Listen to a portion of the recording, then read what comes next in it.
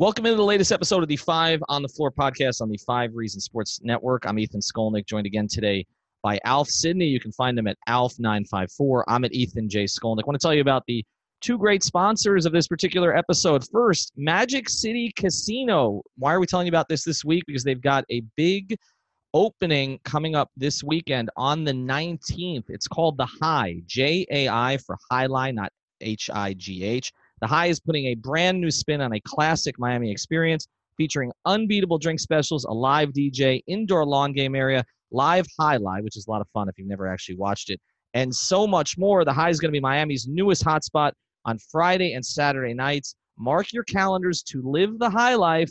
That's starting on July 19th, and I actually might make it out there to check it out this weekend. Another sponsor of this episode, the Seltzer Mayberg Law Firm. You're very familiar with them right now. You can find them at onecalllegal.com. That's onecalllegal.com, or call 1-855-5000-LAW. They handle cases including but not limited to car accidents, slip and falls, and traffic tickets, with a new 15,000 square foot office opening on I-95 in North Miami. They'll handle cases all over the state. Call now with 24/7 service for a free consultation. That's onecalllegal.com, 1-855-5000-LAW.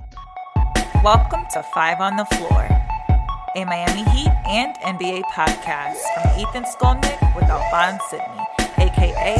Alf954. Brought to you by the Five Reasons Sports Network. All right, let's get to three topics today, Alf. I'm back from Las Vegas. You're back from a trip yourself, and it's gotten a little bit quiet, so there's some other things we can kind of get to that we haven't gotten to recently. And the first thing I want to hit with you, because this is the most recent, is Dion Waiters. I accidentally traded him in a FiveReasonsSports.com story. I'm not sure why I did that. But the day the Whiteside was traded for some reason, I was talking to someone about Dion. I was like, oh, they traded Dion and Hassan. I'm like, wait a second, the numbers don't match on that. I think every member of Heat Twitter has traded Dion at some point or another. So everyone but Pat Riley at this point. Yeah, exactly.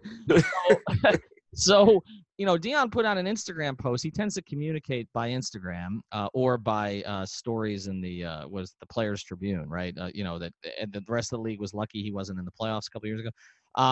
And he put out this photo of himself, and it's a pretty revealing thing, I think, because a lot of guys don't like to sort of address the social media noise around themselves. And Dion took a lot of heat from a lot of people, like that we know on Heat Twitter and other places, sort of identifying the fat cells in every single picture of him that was posted anywhere. There was the one in training camp last year or before training camp that and he was wearing padding underneath his uniform. That one wasn't fair. That one wasn't fair. But then I saw him in person at FAU, and I was like, well, it's not that far off. Maybe it was fair. and there's been this whole back and forth with Dion where it's like the Heat are playing this, I wouldn't say it's a passive-aggressive game, but they can't make up their minds. Like both Riley and Spoelstra called him out, but then kind of, particularly Pat, sort of criticized the media for calling him out. And you even mentioned that on draft night. What did you make of Dion's sort of, first thing, the shape that he looks like he's in, which is much better. And second, him sort of addressing this directly on Instagram? Well, I mean, he looks in great shape, and that's like a really good sign, because one of the things that could turn this season from a 42-43 win season to a 48-49-50 win season is 30-11 Dion coming back, 30-11 James Johnson. James Johnson also looks like he's in great shape. So it's a good sign to see that these guys are back and motivated, and they are they look like they're in peak conditioning. And if you watched them play last year, they both looked hampered. And where you saw it mostly with Dion was on the defensive end. Dion is not a bad defender. Dion's actually a very good defender. Dion couldn't stay in front of anybody last year. So it was obvious almost that the ankle was bothering him. And if the ankle affected his conditioning and also just his mindset affected his conditioning, maybe that is, that kind of lets you in on what was going on with him as far as his game last year. So to me, it's a good thing, right? It's him acknowledging the fact that it's kind of weird that you get mad at people on social media for pointing out that you gain weight, but you are also pointing out in your social media posts that you gained weight. Right. So Right. it's like, we as fans, now listen, I am knee deep in Heat Twitter. I'm still considered Heat Twitter president. I don't know when that term is up. It's your fault. You crowned me Heat Twitter president about 5 freaking years ago, and it won't go away. So I know Heat Twitter can be mean. It can be a cesspool. Social media in general is borderline disgusting most of the time. Mm-hmm. I would hope NBA players can drown that stuff out. Maybe the criticism is something that drives him. It seems like sometimes he needs an enemy almost, right, in his mind to get him motivated, to get him on track. He needs the doubters, the haters, or whatever you want to call them. But yeah, it some of the stuff did cross a line, just like it did with Hassan. Sometimes it does with James Johnson, but if he uses it as fuel going forward, I'm perfectly okay with it, man. But I do think he probably needs to stay away from Heat Twitter for a little bit, at least until he has a few good games. Yeah, no doubt. But look, this is the way that modern athletes handle this stuff, right? Like everything is out in public. He did the story with Rohan for Sports Illustrated where he addressed some of this stuff. I think the thing with Dion and the way that this whole thing is playing out is that like we don't really know what to blame for why he fell out of shape the way he did, right? Like, okay, is the ankle injury, and Pat said it was one of the worst ankle injuries he ever saw. But then, like I said, Pat is sort of criticizing him, in the next breath. Was it, the contract? Did he just get lazy? Because that was a concern. When you look at the way he got out of shape, you could certainly say that, right? Also, I had heard plenty about them being upset with him behind the scenes. So if it was just the ankle injury, then why would they be upset with him behind the scenes unless he wasn't addressing the ankle injury the way that they wanted him to address the ankle injury? So I just think all of those factors together, like, it's been very confusing, to figure it out. And then you get beyond that and you're just like, okay, what exactly are you expecting him to contribute? Are you expecting him to be Dion from 16-17, particularly second half of the season, where the reality is, Alf, if Dion plays those last 2 weeks, they make the playoffs. They ended up at 41 wins. I mean, I've criticized his style of play, but he was a driver for them. And it's funny, when I put up this poll about the backcourt and what Heat backcourt should start, the one that got I had to put 4 combinations, but I had to combine one because there really were 5 different combinations. So I think I put Winslow Waiters and Winslow Harrow on the same line. Okay, and that ended up winning. Okay, so I don't know which of those people. I think what a lot of people want to see is Waiters start the season, right? And if he can consistently give you 15 to 18 points per game on efficient shooting and within the offense, I think a lot of people don't want to see him taking the ball out of Winslow's hand. And so if you see that, great. If not, I think a lot of people are going to say, okay, let's bring in the kid, let's bring in Hero, let's have Hero start. So I think you worded that poll perfectly, because I think most Heat fans want to see Winslow start, Waiters start the season, and if he's not performing up to par, to bring in Hero and let the kids play. Yeah, no, I think that's true. I think that is why, again, the Winslow options. Oh, look, the Winslow option's always going to win in our polls. People want to see Winslow start a point guard. I think Winslow is more of a Heat, more of a Twitter phenomenon. When you're in public, I mean, I don't think they've quite caught on to how important Winslow is to this team just yet. No, I don't think so either. But I also think that, like, when you look at the Dragic-Waiters backcourt, which a lot of people on Twitter and others, kind of want to see come off the bench now. But I mean, the Dragic-Waiters backcourt was the reason for 30 and 11. Like, you can look at, and maybe Goran's not the same player as he was. And maybe he's not going to be quite as good defensively as he was. Not that he was great, but he was average at least. And right now I think it's hard for him to kind of even get to average. But I just think that when you look at Goran and Dion together, I think there's a reason to keep that together. Like I can say, like Eric Spoelstra is very much about combinations, right, and routines with that kind of stuff. It's why he doesn't like when a starter is out, like he doesn't put the next best guy in. He'll put up, a placeholder in there, right, because he wants to keep the bench the way it was, keep Dwayne on the bench, keep others. Yeah, somehow Duncan Robinson is starting at power forward.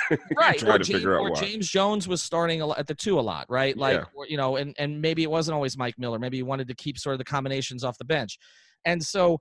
I think that there is, when you look at it, you can say, okay, it might make some sense. And I know Nekias has talked about, and he's not even a Harrow guy or didn't start as Harrow's guy, but Nekias Duncan has talked about starting Harrow in the backcourt with Winslow, giving you the spacing with Butler, and keeping the Dragic-Waiters combination together off the bench. And that combination might end up playing most of the minutes, like a lot of games. Whether they play most of the minutes or not, when you look at a bench of let's say the bench is Dragic, Waiters, James Johnson, Myers Leonard, Derek Jones Jr. You have a solid bench right there. Let's say Kendrick Nunn comes on. He's going to make the team, but let's say he has a good season. You have a good bench, and we've seen a lot in the last few years having a potent second unit. Look at the Toronto Raptors, right? Having a potent second unit is very, very valuable, and you can't just rely on your starters. Like no starters, except for LeBron James, for some reason, play 38, 42 minutes a game anymore. Right. So it's load management, basically. That's exactly. And to me, if you can have Waiters and Dragic healthy, ready for the playoffs, and you can still sneak in there at 4, 5, or 6 seed, I think that's the way to go.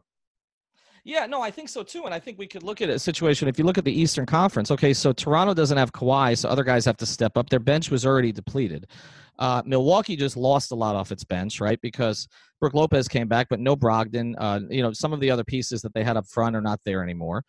Indiana, you have to see how healthy Oladipo is to see who sort of slides into primary roles. But they gained good players like Brogdon, but they lost good players like Bogdanovich. So I don't even know if they're as deep as last year, maybe about the same. And so you can look at the Heat in the Eastern Conference. Okay, so Philadelphia's starting lineup looks great. I kind of like their bench. I don't love it. And Boston, they don't even have a playable big in the starting lineup, in my view. Like not somebody you could play down the stretch of playoff games if Cantor's the guy you're going with. So when I look at it, I say, okay, if you were bringing Dragic and Waiters off the bench and Waiters was playing at a high level, there will be a lot of nights that you're getting 17 out of Dragic and 19 to 21 out of Waiters.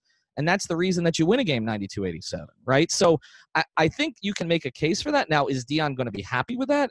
I'm not sure. I think it's easier to sell that if he's doing it with Goran, maybe. There was under his Instagram post, somebody put 6th man of the year, and he replied negatively towards that. Right. See, that's he's not, and that's one of those things about that. Listen, I understand the competitiveness, but I look at this team, and there's a lot of guys who want the ball in their hands. Mm-hmm. That don't necessarily deserve the ball in their hands, right? And that always just worries me. I just think if that's going to be an issue, it's gonna, especially because you're sitting here with a true top dog now, right? The last year and a half, Dwayne was a top dog, and Dwayne, as great as Dwayne was, One Last Dance was great. Dwayne, was diminished. I think he'll admit that. But the fact that, now that Jimmy Butler's here, the pecking order really, really needs to be well defined, because it could, especially with what we've seen from Jimmy in locker rooms, it could create an issue. Yeah, that relationship's going to be interesting to track. People were talking about what would the Westbrook relationship look like. Well, Dion is basically Westbrook with less high-end ability, right? So, and so that's something to monitor. Waiters and Irving didn't get along very well in Cleveland. The Waiters-Dragic thing worked because Goran has no ego, and so but they had this kind of weird chemistry that no one could really explain. It hasn't really been recaptured, but part of the problem has been when one's been in, the other's been out, right? So, we talk a lot about Dion being out last year and James Johnson missed time. Goran missed a lot of time last year.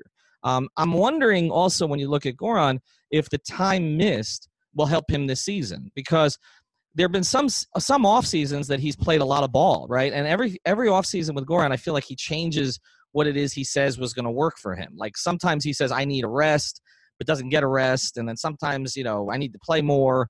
And so I've wondered a little bit, even though he didn't start a lot early in his career, whether or not, some of this international stuff and some of the other things, I mean, he's not a big guy and he plays hard and he's on the floor a lot and he loses teeth and all the rest of this. And whether or not Goran was going to start to break down to a certain degree and maybe missing the 30 games last year will be helpful in some way this year, and maybe getting back with Dion will be helpful. I would like to see them start Winslow and Harrow in the backcourt. I would like to see them go. You want to do that game one? Yeah, why not? Throw them out there. I mean, look, to me, the early part of the regular season is for some experimentation. I think you look at, a lot of times Spo hasn't gotten his, last year, it was too long. It took like 70 games to get to the right rotation, and then guys got hurt. But I think if you could get to that early and try it, and you're setting in stone that Goran and Dion, that they're going to embrace this role. And I'm going to finish on this topic with this. I don't understand how Dion or Goran can really react negatively to this when they just watch the greatest player in franchise history do it. Like that to me is the thing. Like I understand Dion is 10 years younger than Dwayne was, but he's also not Dwayne. And he's not Dwayne in this market. And if they feel like getting him 28 minutes off the bench is the right way to go as he continues to condition himself and get himself back in the kind of rhythm that he needs to get into and play with the guy that he's comfortable with, then I think that's what they should do. So that would be the way that I would go with it. I struggle with that because I think Harrow, I don't know if I'm saying his name right at all. If it's Harrow or Hero. Every time I do it different. So. Hero sounds better. I just don't know if the speed of the game, because that speed cannot be replicated in summer league or in preseason, right? It's going to be completely different when the regular season comes along. I think letting his feet get wet for the first 20, 25 games, coming off the bench, playing against second unit guys is the better way to go, in my opinion.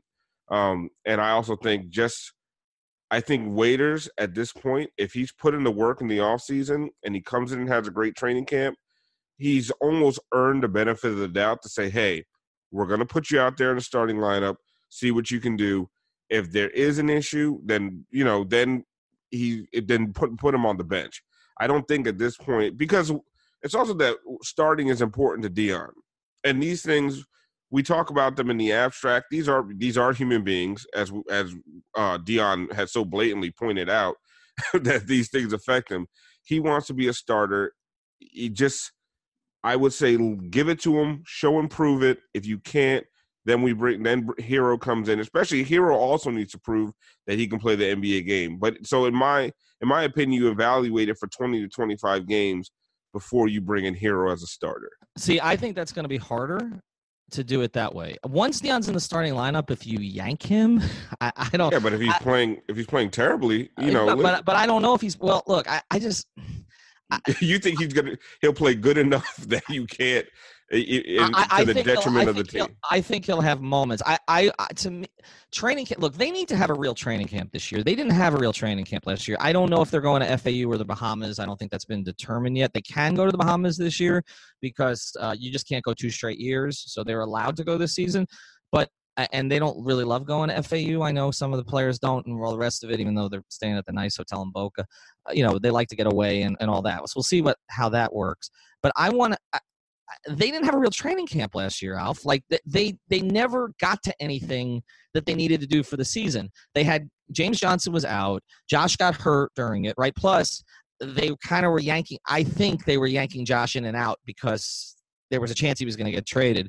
They had 14 rotation players they had to figure out who they were going to play. Like this year, it's very important, I think, that they go to training camp with a real plan. Like, okay, once this trade stuff is settled, and if they're not getting Bradley Beal or not getting Chris Paul, there's no other move, and they know what the roster is. Like Spoelstra and the staff, he doesn't have Juwan this year either, so it's a little bit of a different makeup to the staff. They need to figure out, like, okay, this is the group we're coming into the season with. And so I don't know why you would say, okay, he's not a quarterback. I mean, he's not Donovan McNabb. We're going to hold him out and play Doug Peterson. Like, if Tyler Harrow is the guy who's going to give you floor spacing, throw him out on the floor at the beginning and get these guys used to it. Get Waiters and Dragic in a rhythm of coming off the bench together. and go into the season with something. Like I said, it is a time for experimentation, but it's also they had, in my view, a terrible training camp last year. And I don't think it was their fault, but there was just no rhyme or reason to it. Every night we watched a preseason game, and it was like, okay, what's this combination? Who's out there with who? Like, let's get to something more consistent. You know who the lead dog is now. It's going to be Jimmy. All right, you know who the starting center is right now. It's going to be Bam. We think we know, as long as he's here, who the starting four is probably going to be. It's going to be Kelly. I guess DJJ may be in there somewhere. Maybe it's James Johnson. But it's going to be one of those three guys. In the backcourt, Winslow's going to start somewhere. We think he's probably going to start at point. What do you think of a Winslow-Dragic combination starting? Would you stay away from that entirely? I mean, I wouldn't. I think by the end of last year, they learned to play a little bit together. It wasn't as good when it was as it was when it was Winslow and Josh starting together with DJJ at the three.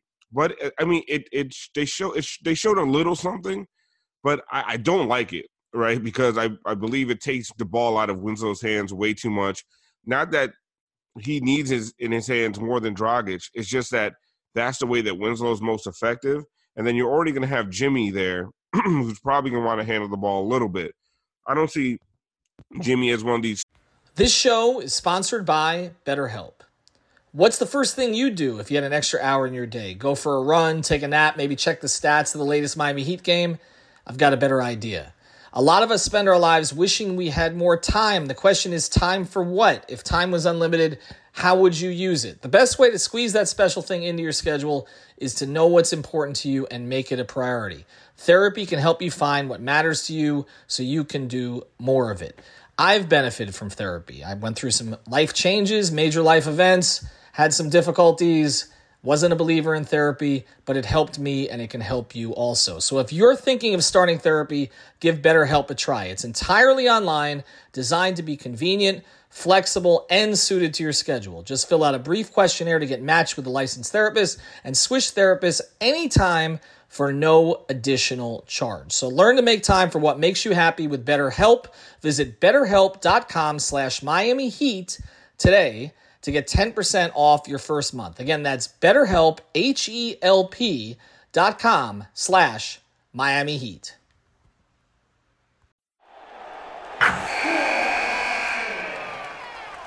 Wilson, you sent the game-winning email at the buzzer, avoiding a 4:55 meeting on everyone's calendar.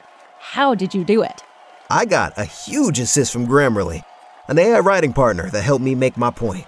96% of Grammarly users say that it helps them craft more impactful writing. Would you agree? Grammarly helped adjust my tone to navigate tough work conversations. And it works everywhere I write, so I can quickly communicate effectively. Your teammate used Grammarly to summarize an important document, making a 3-pointer. How did he do it? It only took one click. When everyone uses Grammarly, everything just makes sense. You made an incredible slam dunk to end the game. The meeting was canceled, and your team will go home champions. Go to Grammarly.com/podcast to download it for free. That's Grammarly.com/podcast. Easier said, done. Super ball dominant guys who wants to bring the floor up all 90 feet. I think he's more of as they get into the offense, he'll start controlling it. But Dragic and Winslow together, I just feel like one of them is going to be standing around too much, and you're just not accentuating either one of their abilities.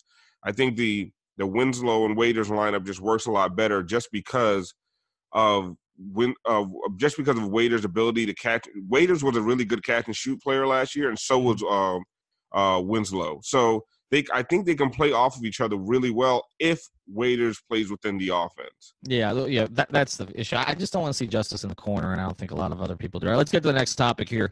Eric Spoelstra. I had some fun with this. It was a little boring on the weekend, and so I was just mocking Dan Dokic. And obviously we have a relationship with George Sedano.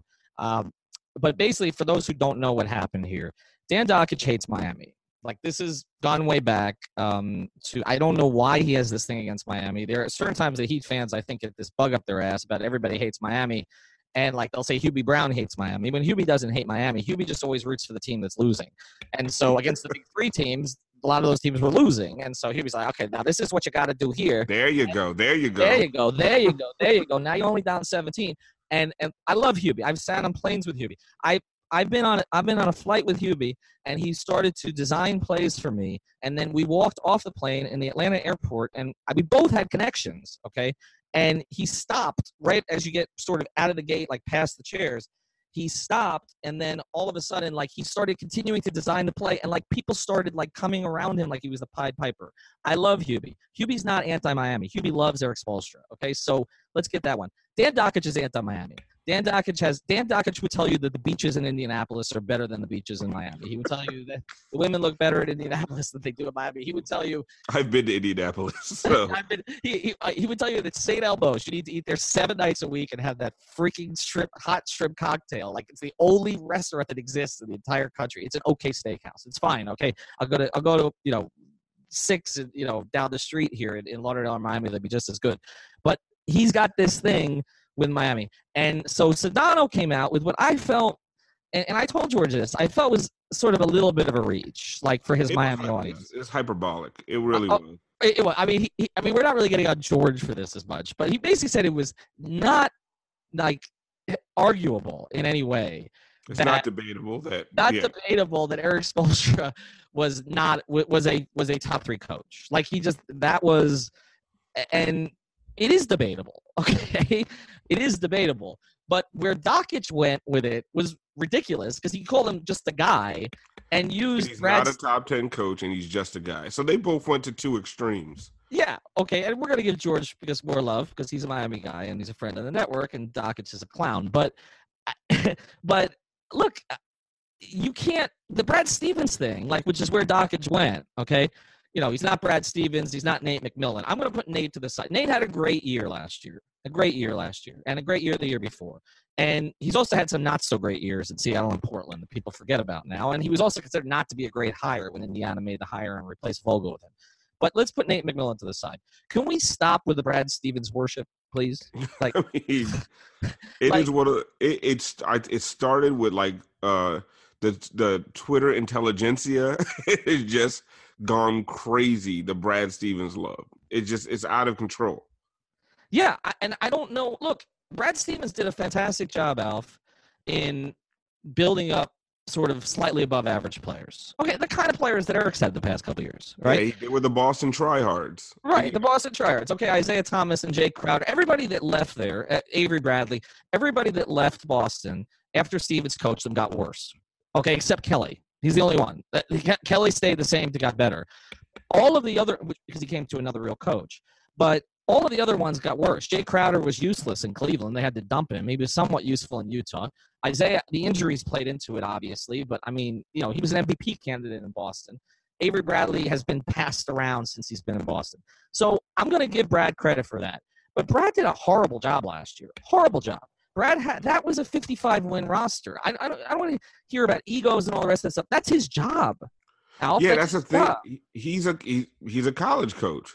You give him a bunch of kids who try hard, and he's gonna draw up. First of all, his whole out of bounds, the whole thing with his out of bounds plays, how great they are, is overblown. But yeah, he does draw up a nice play here and there, and he is a good coach. But he can't manage egos for shit. No. Like, look at that locker room. Like, you had Kyrie Irving, you had Al Horford, and they were in the high 40s when it came to wins. Yeah, it's ridiculous. Look at some of the teams that Eric won with or won 47 games with, like the Dwayne and no one else teams, right? Like, you have Kyrie Irving, who I'm not the biggest Kyrie fan, but it's more of a personal thing from having covered him for a year. But, like, you can't make an argument that he's anything other than a top 5 point guard in the league. Like, I mean, right? I mean, he's in the top 5. You had Tatum and Brown, who, especially Tatum, who showed you a lot the year before. Now, Gordon Hayward's situation was complicated, okay? And so, he had to work him back in. He's making a ton of money. He really wasn't ready to play. He plays the same position as a couple of other guys. He needs the ball in his hands. Get all that. All right, so that was complicated. But he has a very versatile, very valued center in Al Horford. He had in Baines, he had a very serviceable big. They had Rozier, who regressed big time last year, but and I'm not saying Charlotte should be the example for anybody, but Charlotte just paid this kid a lot of money because of what he did in the playoffs the year before. Like, and you have Marcus Smart, who I have always felt they've overpaid, but he's a valuable role guy on a very good team. Like, that's a 55-win team, Alf, like in the East. I mean, tell me Milwaukee's roster. I know Giannis is better than anybody on Boston, but tell me Milwaukee's overall roster was better than Boston's. It wasn't. Boston had the best roster in the East, when top to bottom. They had those guys that showed out in the playoffs a few years ago, and which should have made a potent bench. But he could never get that team to coalesce. And so yes, he can draw up a great out of bounds play, awesome. But if you can't manage the egos of NBA superstars, then what's the point, right? What makes you such a great coach? This is more than just X's and O's. If you want to say he's one of the top 5 X's and O's coaches, I guess go ahead, you could say that. But when you're talking about overall coaching in the NBA, because of the stuff that like Eric Spoelstra, Pat Riley, Phil Jackson, even Doc Rivers with the big 3 Boston Celtics, and I'm not a big Doc Rivers fan at all, but he did a great job with that Clippers team last year. The managing of those huge egos is about as important as anything that you draw up for them to do on the floor. And a lot of guys miss that completely, and they just say, "Oh, you just won with talent." Where's David Blatt, right? What happened to Luke Walton last year? It's not just about all the talent you have. It's managing the egos and what you do with that talent. Some guys are great at it, and some guys aren't. Yeah, well, and that's the other thing Doc had said that was insane, which was anybody can win with LeBron. I mean, we literally just saw a guy get fired because he didn't win with LeBron. And I don't want to hear LeBron missed this much time or they had all these other injuries. If anybody can win with LeBron, if you get 60-plus games of LeBron, you make the playoffs, all right? You make the playoffs. I mean, that was not the toughest Western Conference we've seen. It was good, but it was not to the level that it's been, not the level it's going to be at this year, for instance. And they didn't make the playoffs with Luke Walton, and he got fired. I know he got picked up elsewhere, but he got fired. And I mean, so two coaches have won with LeBron. 2. Well, So I don't even know what you count what Ty Lue did. I have no idea. Okay, but I mean, yeah, exactly. And one looked like a complete puppet figurehead. The other one looked like he actually got LeBron to play in the post, brought out the most efficient, most dangerous, best defensive LeBron we've ever seen, right? And everybody else has done what? no, I mean, nobody else has won with him. No, I mean, look, Cleveland had him for how many years? We're talking 7 years plus 4, 11 years. They won 1 championship. And they won 1 championship because he basically went nuclear, okay, in a final series against one of the greatest teams of all time. This whole thing, and I don't really understand it. And it's funny to me because Heat fans bang on Spoelstra all the time too, and then they get very defensive when anybody else does, right? It's like I can kill my own family, but about stuff, but like nobody else can, right? And so I found that kind of comical because like the pro Spoelstra support has never been higher than it's been since Doncic made this comment. Oh, listen, we defend our own around here. Right, but wait till the first week where he's starting Dion over Hero. Wait, okay? Oh, listen, we're going to go crazy on him. And Justice is standing in the corner, and James Johnson. If Justice Winslow doesn't start this year, I think there might be a riot on Heat Twitter. I don't know how that manifests itself in the real world, but it'll be a riot on Heat Twitter. I mean, now look how many people used to complain about Tony Fiorentino on the broadcast. Doncic went after Tony Fiorentino, and Heat Twitter went nuts. Right? Yeah, they went nuts because that was totally well. That's another thing that Doncic did. So he goes after Tony, and who's going after Tony? Okay, but he goes, and I know Tony brought it on a little bit because Tony called out the tweet. Look, I called out the tweet, others called out the tweet, but Tony's the one that got noticed. But he said, somebody, that's why you never coached or played. His nickname is Coach, Alf. I mean, before you bash a guy because of your stellar interim head coach run at Indiana, wherever he was, where he got fired after a few games, before you start going after a guy named Coach Tony and has it in his bio, like do a little bit of research. And then he tried to delete the tweet. Now, I think both of us screenshotted the tweet. We screenshotted and threw it back out there. Well, no, I love doing that stuff. But the other part is like his stellar career at Bowling Green. Like I don't want to criticize Bowling Green because that's Jason Jackson's alma mater. But they didn't go anywhere with Dan Doncic. And somebody made the point. I forgot the name of the player he had, but he had like one semi-elite player And, he was making the point that, Spoelstra's never won anything without LeBron. He had like one semi-elite player in college, and he won 2 out of every 3 games. And without that player, he lost more games than he won. So, look, he got everybody worked up. He got attention. He's also a radio host and all the rest. But before we close on this point, what I want to get to on this, it's not that Eric Spoelstra is infallible. Like, nobody's saying that. I don't think he had a good year last year. And I don't think he ended. I have a lot of problems with the way that year ended. Mm-hmm. The last quarter of the season, that should have been a playoff team. There's really no reason why that wasn't a playoff team. Well, they'll blame the injuries. I blame, what I blame for it? Well, when Detroit, here's my thing. When Detroit was a playoff team, then yes, it should have been a playoff team. When Orlando was a playoff team, yes, it should have been a playoff team. When you lose to Atlanta as many times as you lost to Atlanta, when you lost to Charlotte as many times as you lost to Charlotte, like that kind of stuff can't happen, okay? But I think it was more product of the dysfunction, and I don't think it's intentional dysfunction, but I think it's a product of the roster being effed up, okay? And sort of the different pages that different people were on, where there were certain people you had to play, and there's certain people you should have been playing. I think Eric probably would have wanted to play more, and I think they got caught up in that a little bit. But he did not have a great year last year, but I don't think they underperformed significantly. I think, like we say Brad Stevens underperformed last year, like he clearly underperformed, like by 8 to 10 wins at least, okay? But when you look at Eric Spoelstra's career, I don't see an underperformance year like that really stands out. Like, okay, the first 2 years he didn't underperform. That team made the playoffs with just Dwayne Wade.